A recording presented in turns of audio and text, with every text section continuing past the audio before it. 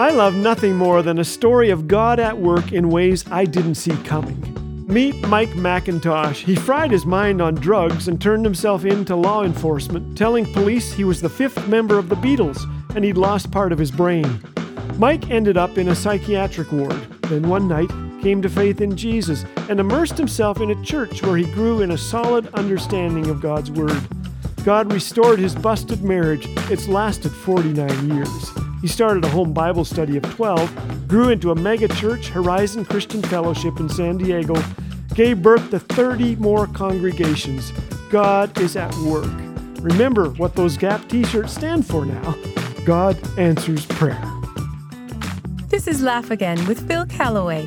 If you'd like to hear the regular daily program or discover all things Laugh Again, visit us at laughagain.ca. Laugh Again, truth bringing laughter to life.